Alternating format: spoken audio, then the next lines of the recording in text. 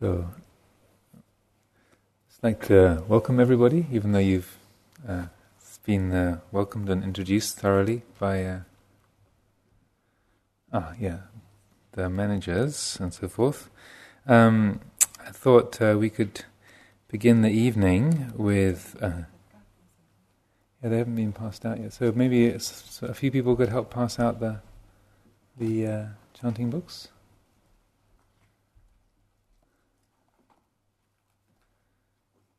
It's spruced this place up since the last time I was here.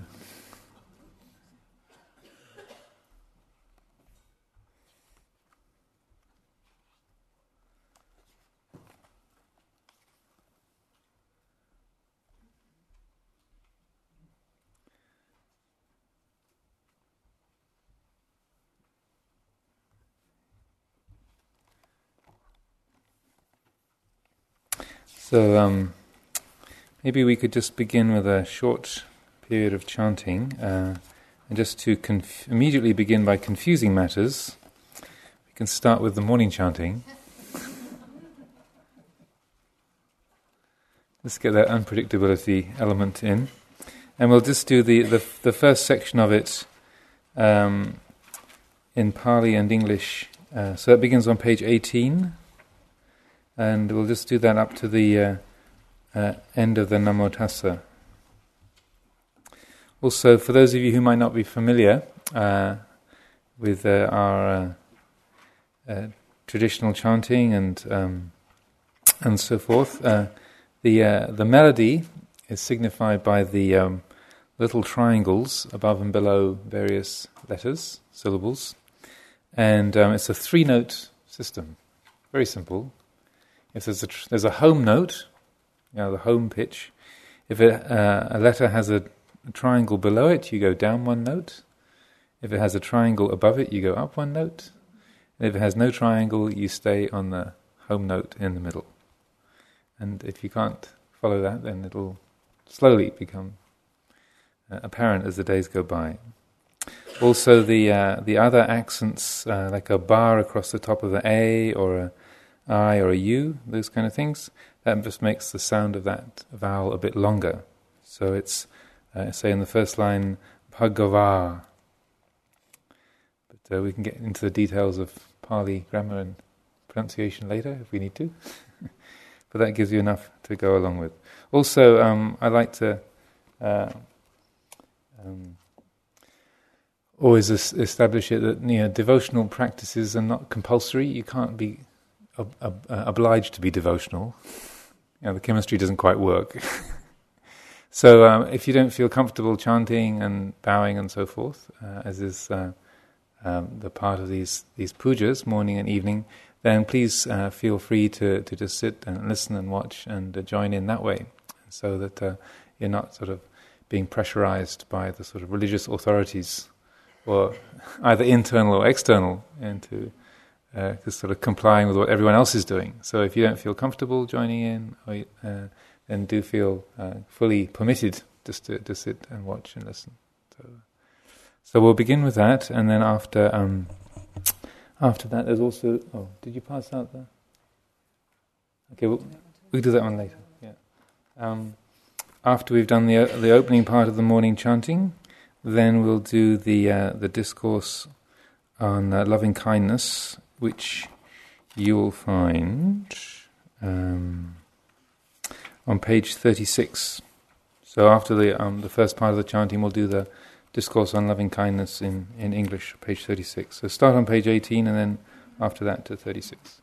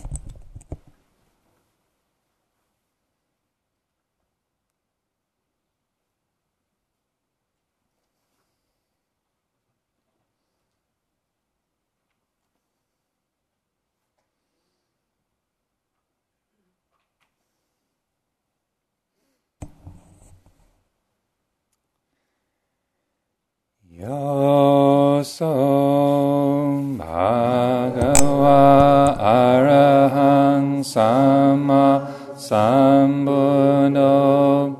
To the Blessed One, the Lord, who fully attained perfect enlightenment, Sawakato yena bhagavata dhammo, to the teaching which he expounded so well, Supatipano yasa bhagavato sāvaka sangho, and to the Blessed One's disciples who have practiced well, Tamayang bhagavantang sadama sasangang, to these the Buddha, the Dhamma and the Sangha, imehi sakare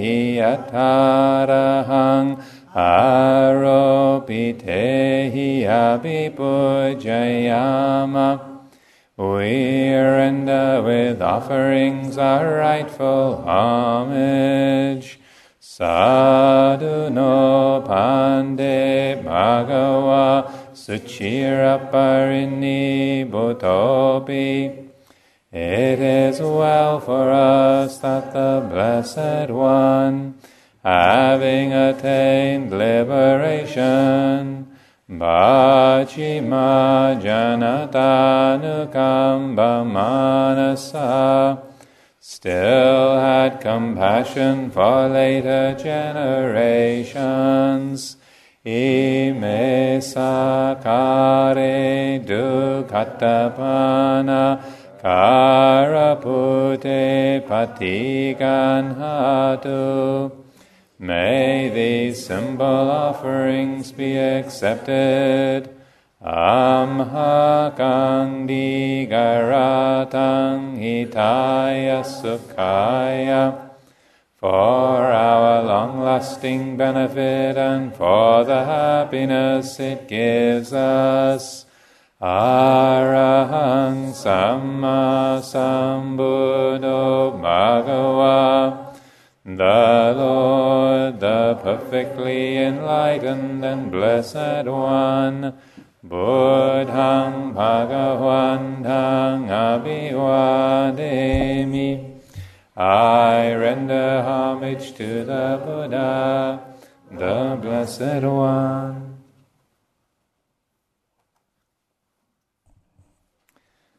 Savakato Bhagavata Dhammo, the teaching so completely explained by him, Dhammang Namasami. I bow to the Dhamma.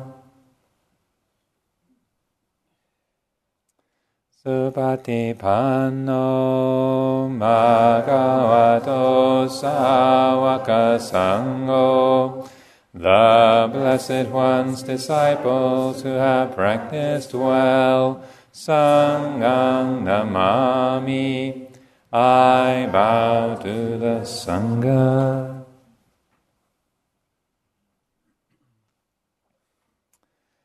Namayang buddhassa bhagavato bhuvava karama karangaroma se.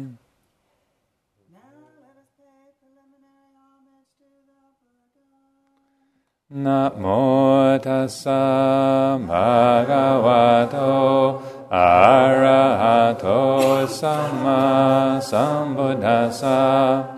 Namo tassa bhagavato arahato samma sambuddhassa. Namo tassa bhagavato arahato samma sambuddhassa. Homage to the blessed, noble, and perfectly enlightened One. Homage to the blessed, noble, and perfectly enlightened One. Homage to the blessed, noble, and perfectly enlightened one.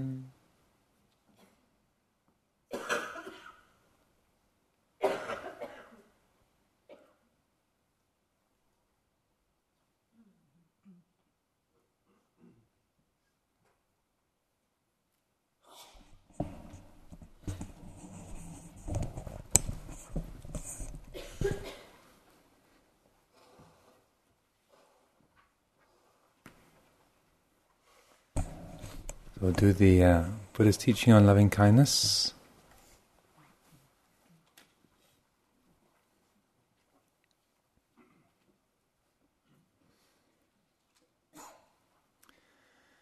This is what should be done by one who is skilled in goodness and who knows the path of peace. Let them be able and upright, straightforward and gentle in speech, humble and not conceited, contented and easily satisfied, unburdened with duties, and frugal in their ways, peaceful and calm and wise and skillful, not proud and demanding in nature. Let them not do the slightest thing that the wise would later reprove, wishing in gladness and in safety. May all beings be at ease. Whatever living beings there may be, whether they are weak or strong, omitting none, the great or the mighty, medium, short or small, the seen and the unseen, those living near and far away, those born and to be born, may all beings be at ease. Let none deceive another, or despise any being in any state. Let none through anger or ill will wish harm upon another, even as a mother protects with her life her child, her only child, so with a boundless heart should one cherish all living beings, radiating kindness over the entire world, spreading upwards to the skies and downwards to the depths, outwards and unbounded, free from hatred and ill will, whether standing or walking, seated or lying down, free from drowsiness. One should sustain this recollection. This is said to be the sublime abiding.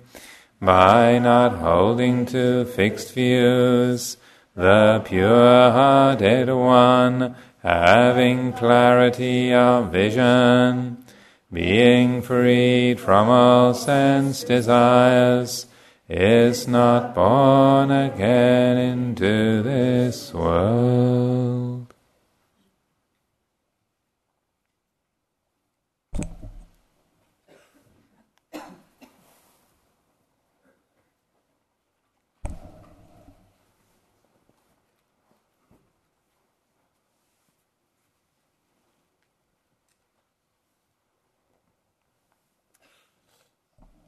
If we could take the lights down, we'll have a sitting meditation period now.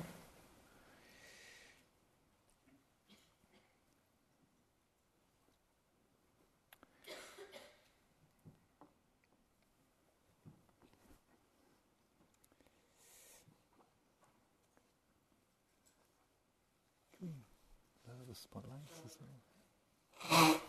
Oh, sure. Come on. If we could take the spotlights, that's perfect.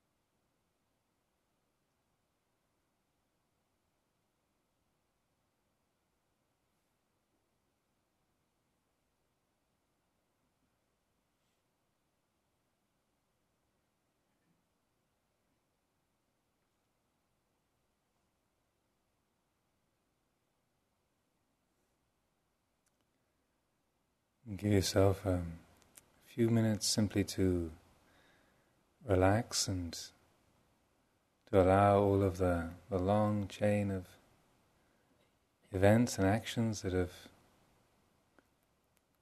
enabled you to arrive here at this time, to let that all disappear into the past, to let the memory fade,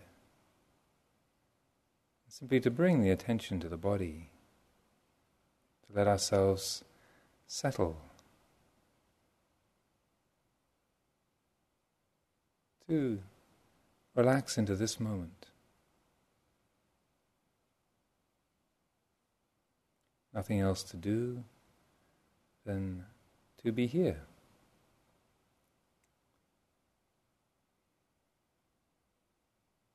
Feeling the presence of the body, the mood of the mind. Just letting ourselves arrive, be at ease.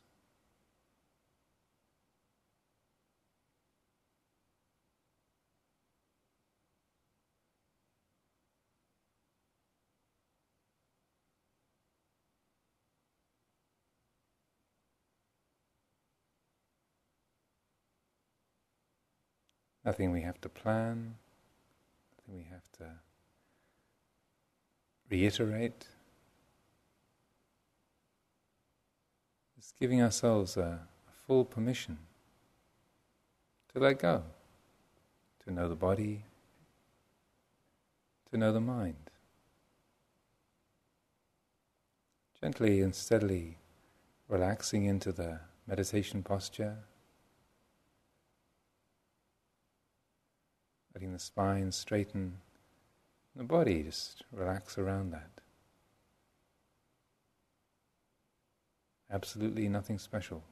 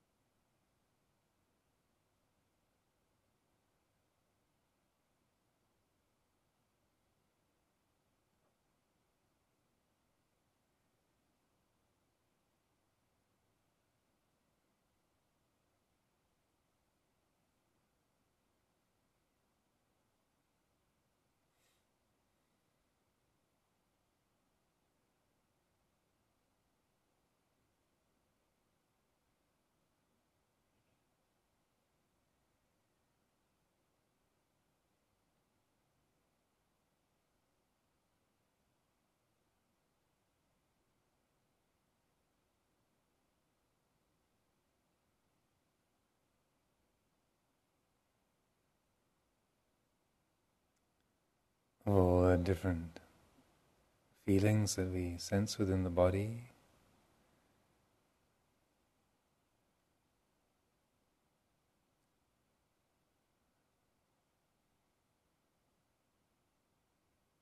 Soft and hard, pleasant, painful, neutral.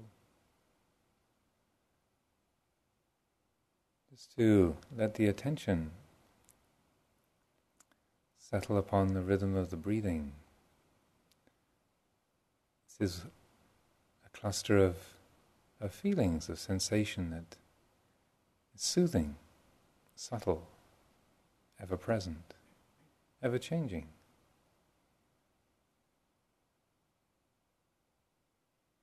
So just allow the rhythm of the breath, that cluster of feeling, be right at the center of attention.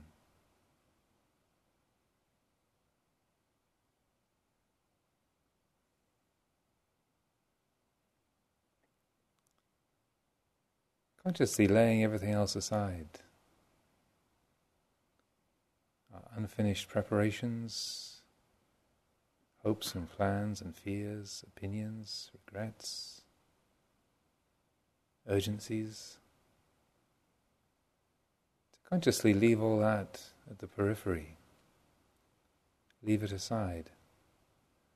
Let the simple rhythm of the breath occupy the center. Just feeling it, taking shape. Each in-breath, each out-breath.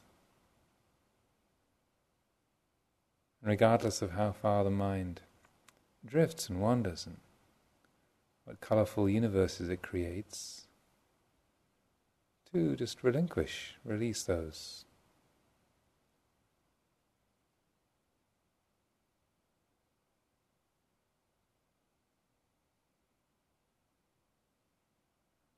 Bring the attention back to the center. Such a simple response, but so all-encompassing, so essential.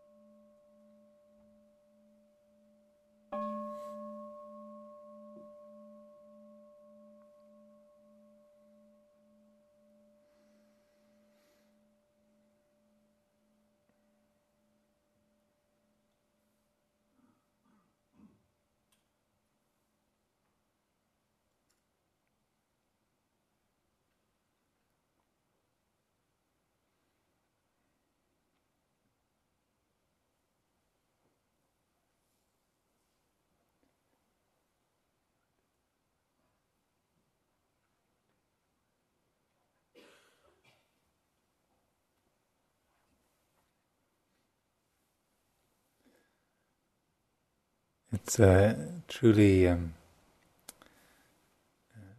delight to be here at IMS. Can't really say it again, since this isn't the same hall as it was before. I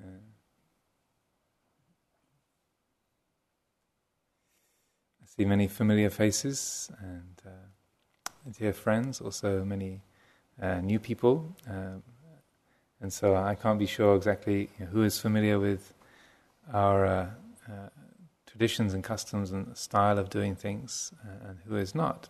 So, for some, perhaps this is a kind of delightful revisiting, reiteration of favorite themes, those same old tunes being played again. Yay! Namo Tassa. That's an old favorite. And others, this is very new and strange, and maybe you've been on vipassana meditation retreats with lay teachers, and ooh, this is really different. Oh, wow, didn't expect this. And so whether it's familiar or unfamiliar, or whether you have this is something you've been looking forward to for a long time. Oh, this is great, one holiday of the year, and I got a chance to be on a longish retreat, and that one's feverishly excited, in a kind of dharmic way. How great this is going to be, and how marvelous, how long I've been looking forward to this, and how wonderful and splendid this is going to be. Or whether you suddenly started remembering how you felt on the last 5 retreats that you did. You think, what did I do? I've done it again. Why did I sign up for this? I'm crazy.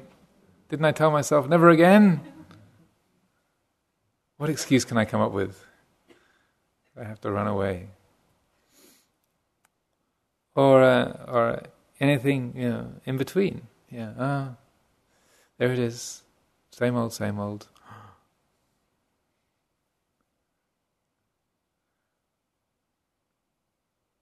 One of the qualities I like to emphasize at the beginning of every retreat, whether it's familiar or it's all new, or we're excited or frightened or just tired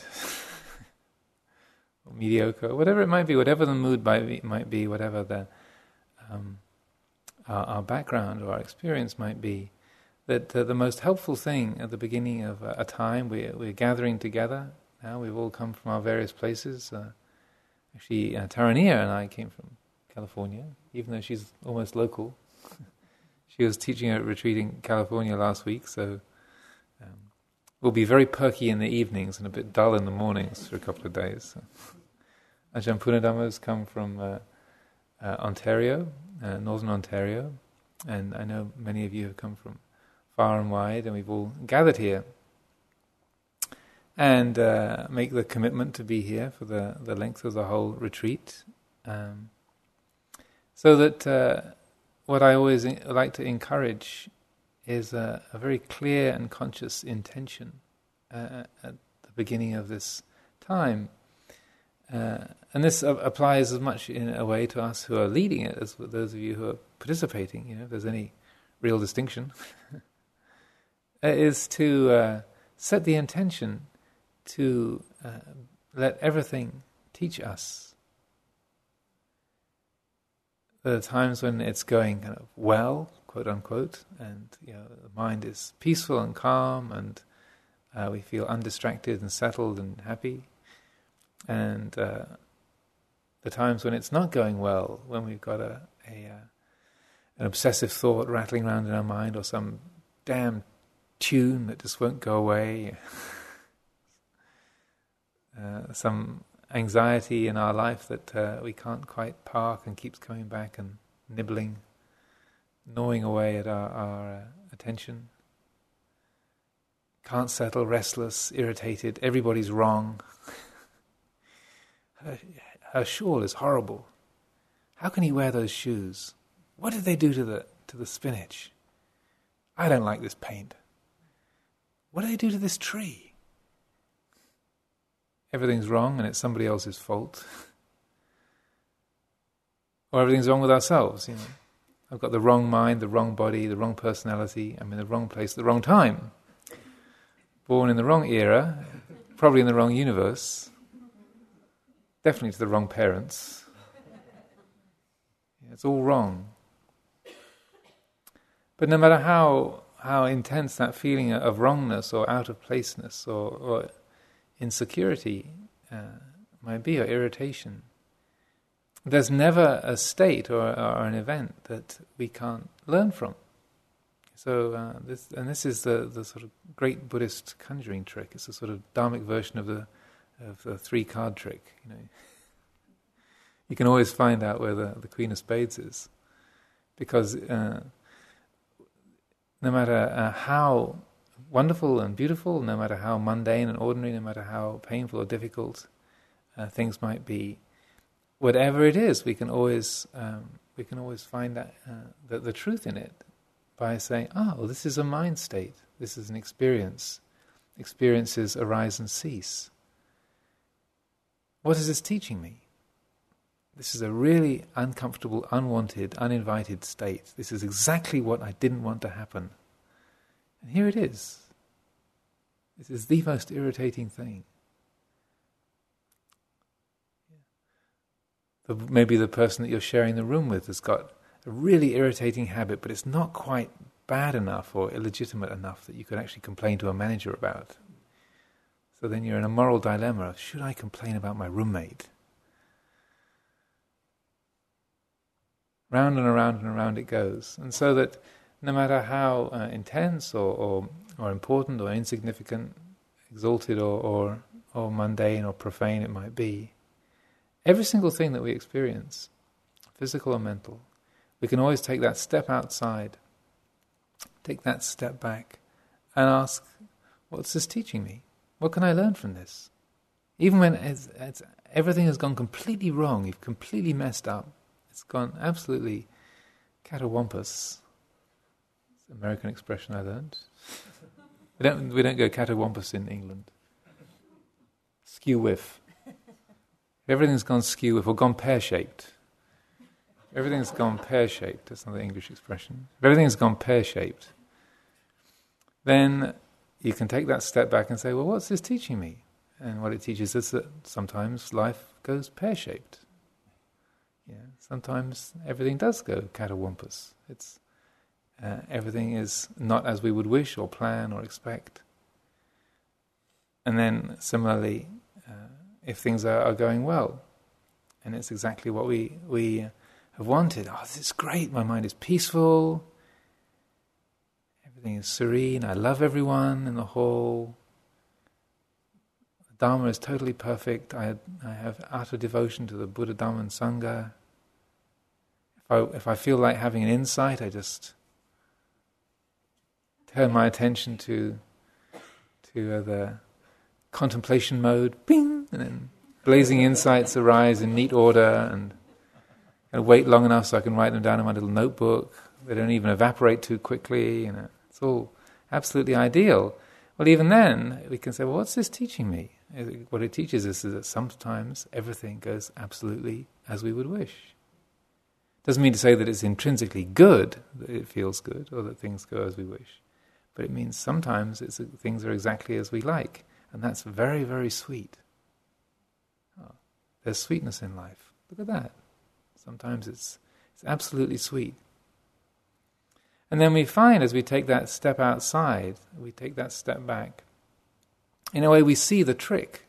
It's like knowing how the conjurer is doing the trick. We see how the trick is done, the trick of Mara, the trick of the sense world. When things are go the way I don't like, or things are disappointing or boring, then I call that bad, and I think that's an absolute quality. When my mind says that's bad, or it shouldn't be that way, that's something that I tend to believe. It's just a thought. It's just a judgment. There's actually nothing solid there. It's just a way of perceiving.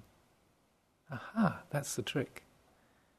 And similarly, when things go well, when we're praised, or the mind goes peaceful and calm, or we have beautiful insights, and we experience hitherto unknown clarity and tranquility, then we say, this is getting what I want.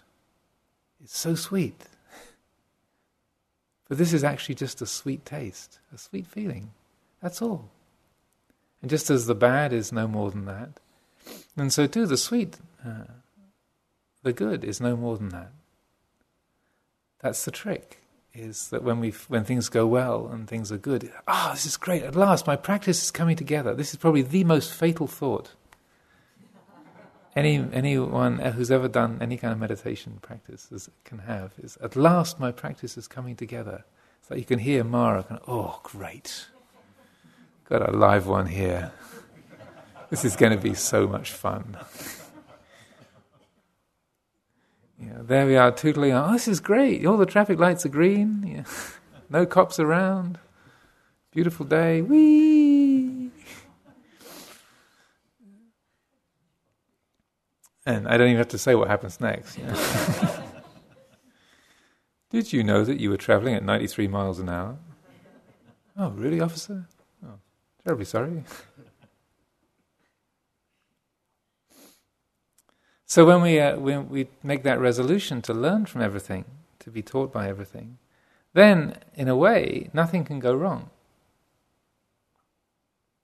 Even if you become utterly disappointed with Buddhism, meditation, totally irritated by me and Ajahn Amaro, Taraniya, IMS, Massachusetts, the weather, the USA, then even no matter how convincing the mind's arguments are, or even if you're just feeling so depressed and nebulous, you can't even get a good aversion going.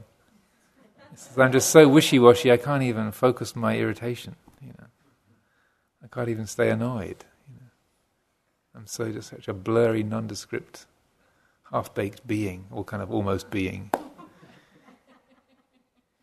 Even then, there's always that capacity to step back and say, wow, this is a really blurry, undefined, nebulous state. It's a state. It begins, it abides for a while, it ends. That's what it is. It's no more, no less. So then, throughout this time, if we make a firm commitment to that ethic, that principle, then when things go well, we learn from it. When things go badly, we learn from it. When things are utterly unremarkable, we learn from it. Everything teaches us. And so then, just as in nature, the way that the natural order works, natural systems work, is that nothing is lost, nothing is wasted, everything is used to some kind of advantage. It's just a matter of seeing the opportunity and letting that capacity to learn, to study, to understand, to be applied. If we don't have that in mind, then even if things go well, we get totally drunk on it. I think, this is great. I had a really great retreat. How was your retreat at IMS? Oh, it was great. It was so great.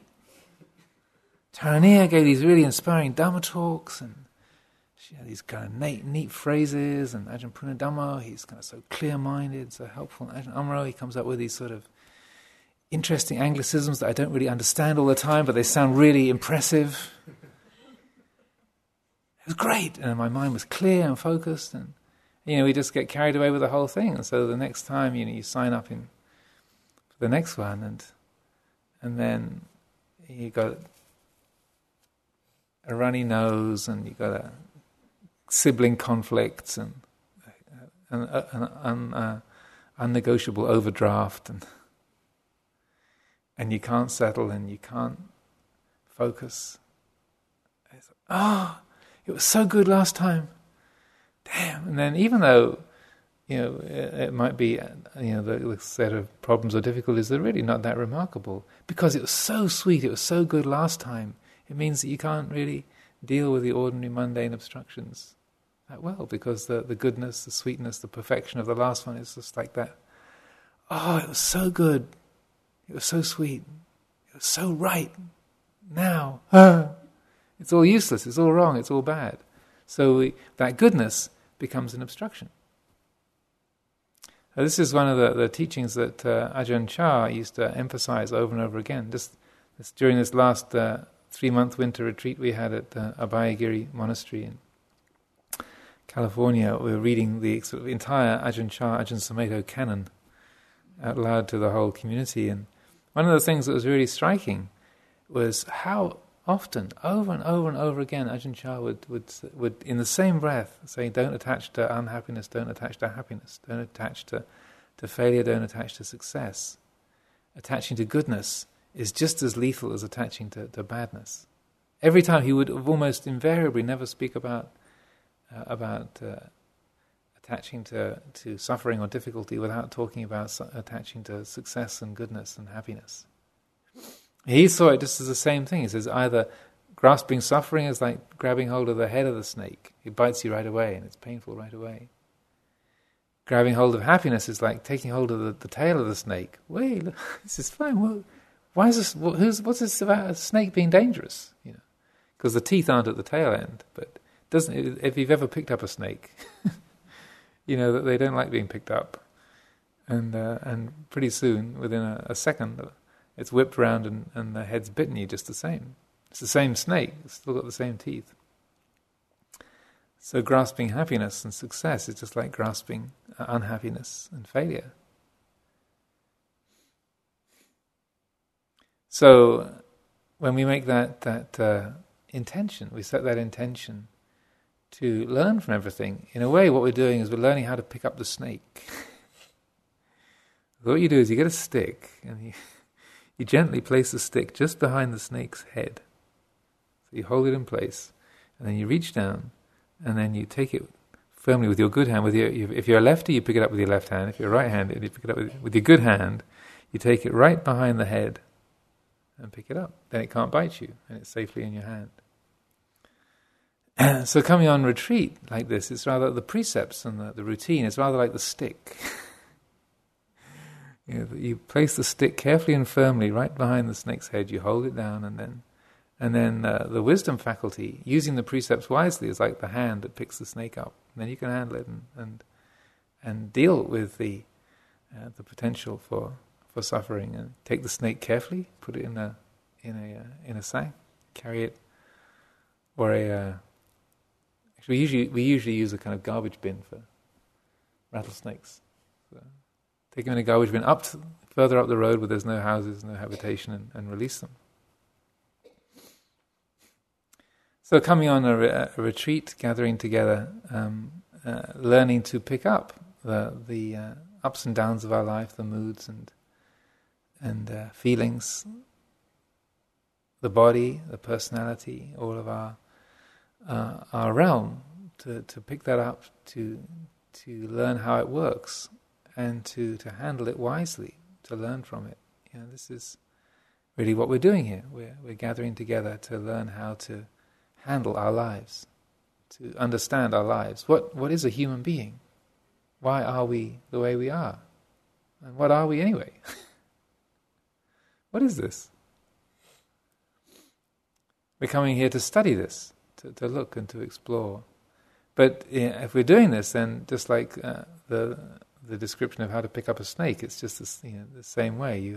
There's certain methodologies that you do, and if we really want to be successful and remove ourselves from danger to be in a safe and clear place, then there's certain ways to go about doing it.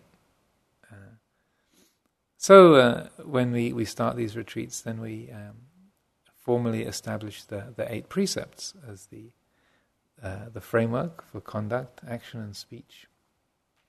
Agreement that we all abide by. So this creates a zone of safety, of trust for us. And so that we know that, as those of you who are familiar with the 8 precepts know, then the first is that of not killing, not deliberately taking life. And this extends into not harming. So by deliberately taking the precept of not killing, then it means that we don't have to worry about each other. No one's going to, no matter how annoyed your roommate is with you and you're snoring, they're not going to hit you. We take a standard of non-violence, non-harming. We can trust each other. Even if we're really upset or angry, then we don't resort to harming, to violence. It's a standard that we all undertake, we all agree to.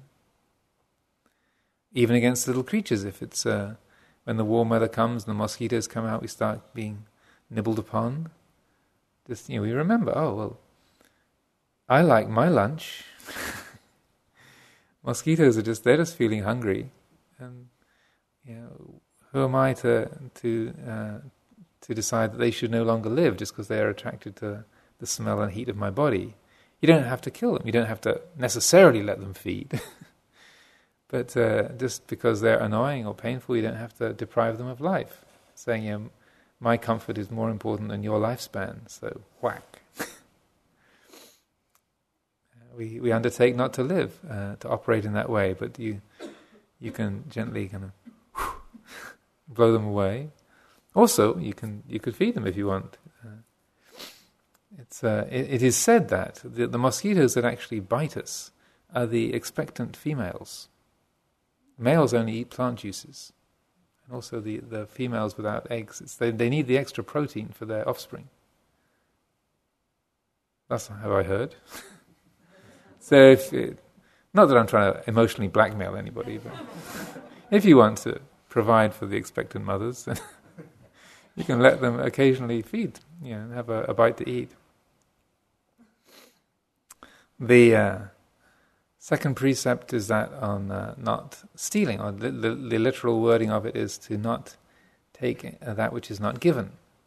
And here, we've all come together, and the accommodation and food and support that IMS provides is really splendid. This is ideal living conditions. Although the retreats, you don't have to think about what's going to be on the menu. Well, you can think about what's going to be on the menu. Maybe some of you already even know. Oh yeah, day 3 is such and such. But you don't have to think about it. You can just show up at the meal time and breakfast time, and there is food offered. There's shelter, these beautiful rooms, these buildings, hot water, cold running water in the taps. Everything's provided for. We don't have to. If we need anything that we haven't bought, medicines or anything, then different things can be provided in different ways. Things have been offered. So we don't have to help ourselves to anything that doesn't belong to us, that is the property of other people. So just as the first precept is about the effect of violence and harm, and deals with our own love of feeling safe and protected and offering that to others, so too the second precept is about the power of ownership.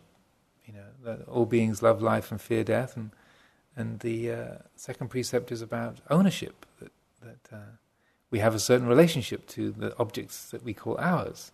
And if other people take them or move them around, then that's intrinsically upsetting or annoying or irritating or distressing. So we deliberately take on the precept of not helping ourselves to other people's things, or not stealing, not taking what does not belong to us, just living on what is given, what things belong to us. So it's a way of respecting the karma ownership.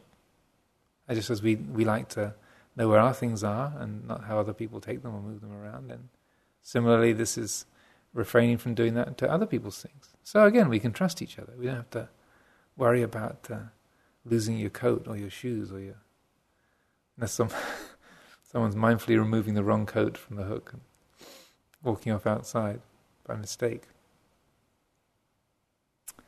The third precept is that of celibacy, so that we undertake a standard of no kind of sexual activity with each other during this time, and so that as monastics, Ajahn Amaro and I have these long-term precepts and principles, vows that we live by, and those on the retreat just undertake this for the period of our time together. So that what this means is that we can give ourselves the opportunity to relate to each other in a sisterly and brotherly way. We don't have to be kind of weighing each other up or thinking of each other in terms of opportunities or trying to look attractive, worrying about whether we're sort of looking quite as spiffy as we could and wanting to impress this person or feeling very keen to sit close to that person. We can recognize those urges or those impulses, those habits, but we can take the opportunity to lay those aside. So this is at a time when I don't have to follow that. I don't have to be drawn by that. I don't have to have that dimension of things dominating my life, which is not saying that it's sort of unnatural or bad, but just that it can take up a lot of attention, a lot of energy, and that it's like giving ourselves a holiday, doing ourselves a favor, not having to see each other in that way. So this is also why we have the precept about not wearing jewelry or makeup, and along with that, this is the seventh precept. We've hopped ahead a few, but it's also to do with not having to feel that you need to be attractive or look smart or look special. This is a wonderful opportunity to be frumpy. I've often mentioned on retreats there was this very dignified English lady called Cicely, who used to live near our monastery in Sussex in England, and she was a widow. Her husband had died a few years before, and he'd been the British ambassador to Japan. So we got used to living in very high society realms, and being the ambassador's wife and all of that sort of goes with it. And she was a very literary type as well. And I remember very vividly one day she said, "I so enjoy coming to Chithurst because here I can be a potato."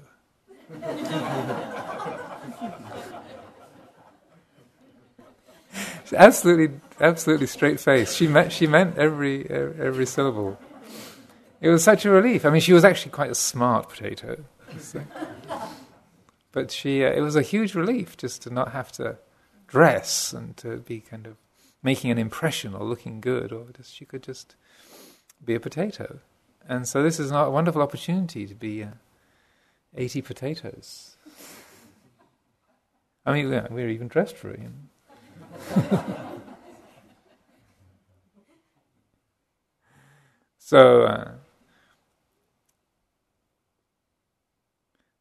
So the precept about celibacy is also a lot to do with just having both offering that space to other people and enjoying that space yourself. You can lay that aside for a while. The fourth precept is that about speech, and normally this is about not lying or gossiping or backbiting or swearing, those kind of things. But we make it very simple and comprehensive during these retreats. So we have no speech, except us lot. So noble silence, so that if you are, say, working together and you're doing some vegetable chopping in the kitchen, or you're working, doing some one of the many chores, and you need to know where the garden rakes are or where to find the potato peeler, then it's quite okay to say, where's the potato peeler, or where do I find the rake? But otherwise, just to refrain from speech with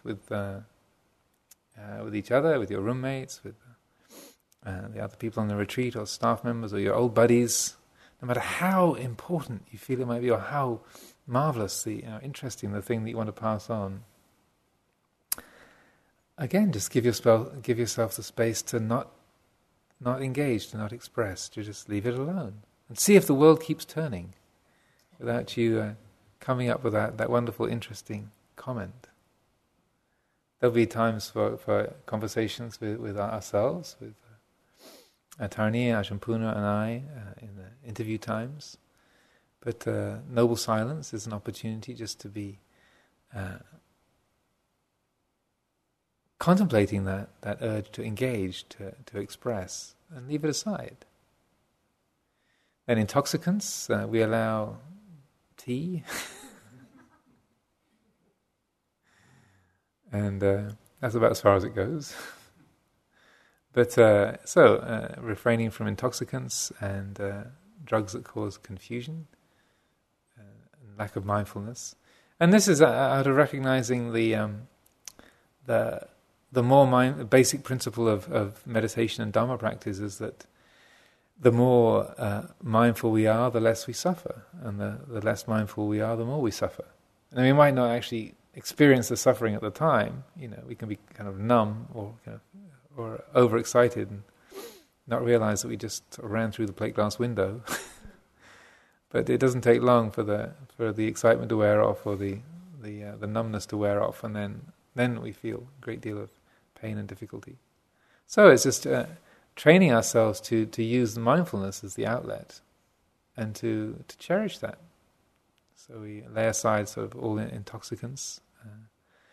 The sixth precept is the one about only eating in the morning time. So vikala bhojana, to only eat at the appropriate time. So again, this is about simplicity and giving ourselves space so we don't have to think about food all day long. Again, other people are preparing it and putting it all together and thinking about what to offer.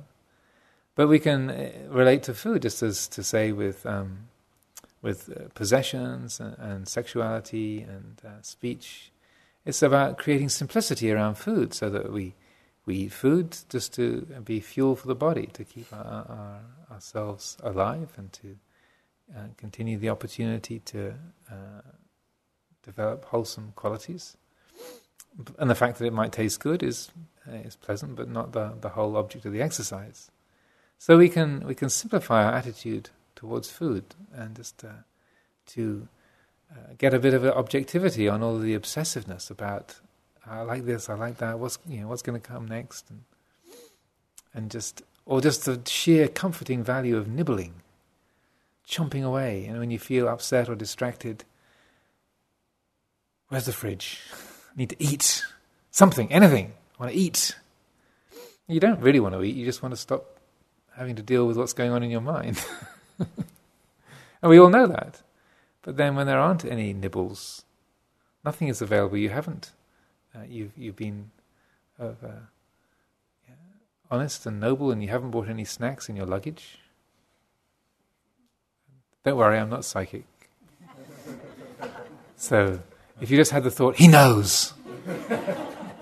What Ajahn Chah would say is that when we sometimes, more often than not, we're worried about someone else finding out about our wrongdoing. He says, well, someone knows, and you know who? You. You're watching, even if nobody else is. You know. So you have to live with it. So anyway, we undertake that precept. So we let things be very simple. So we don't take that snacking and nibbling or just having food at any time that we like during the day. We say, okay, we fuel up in the morning time, in breakfast time, the main meal time, and that's it. Just run on that for the rest of the day. Fine, great, don't have to think about it.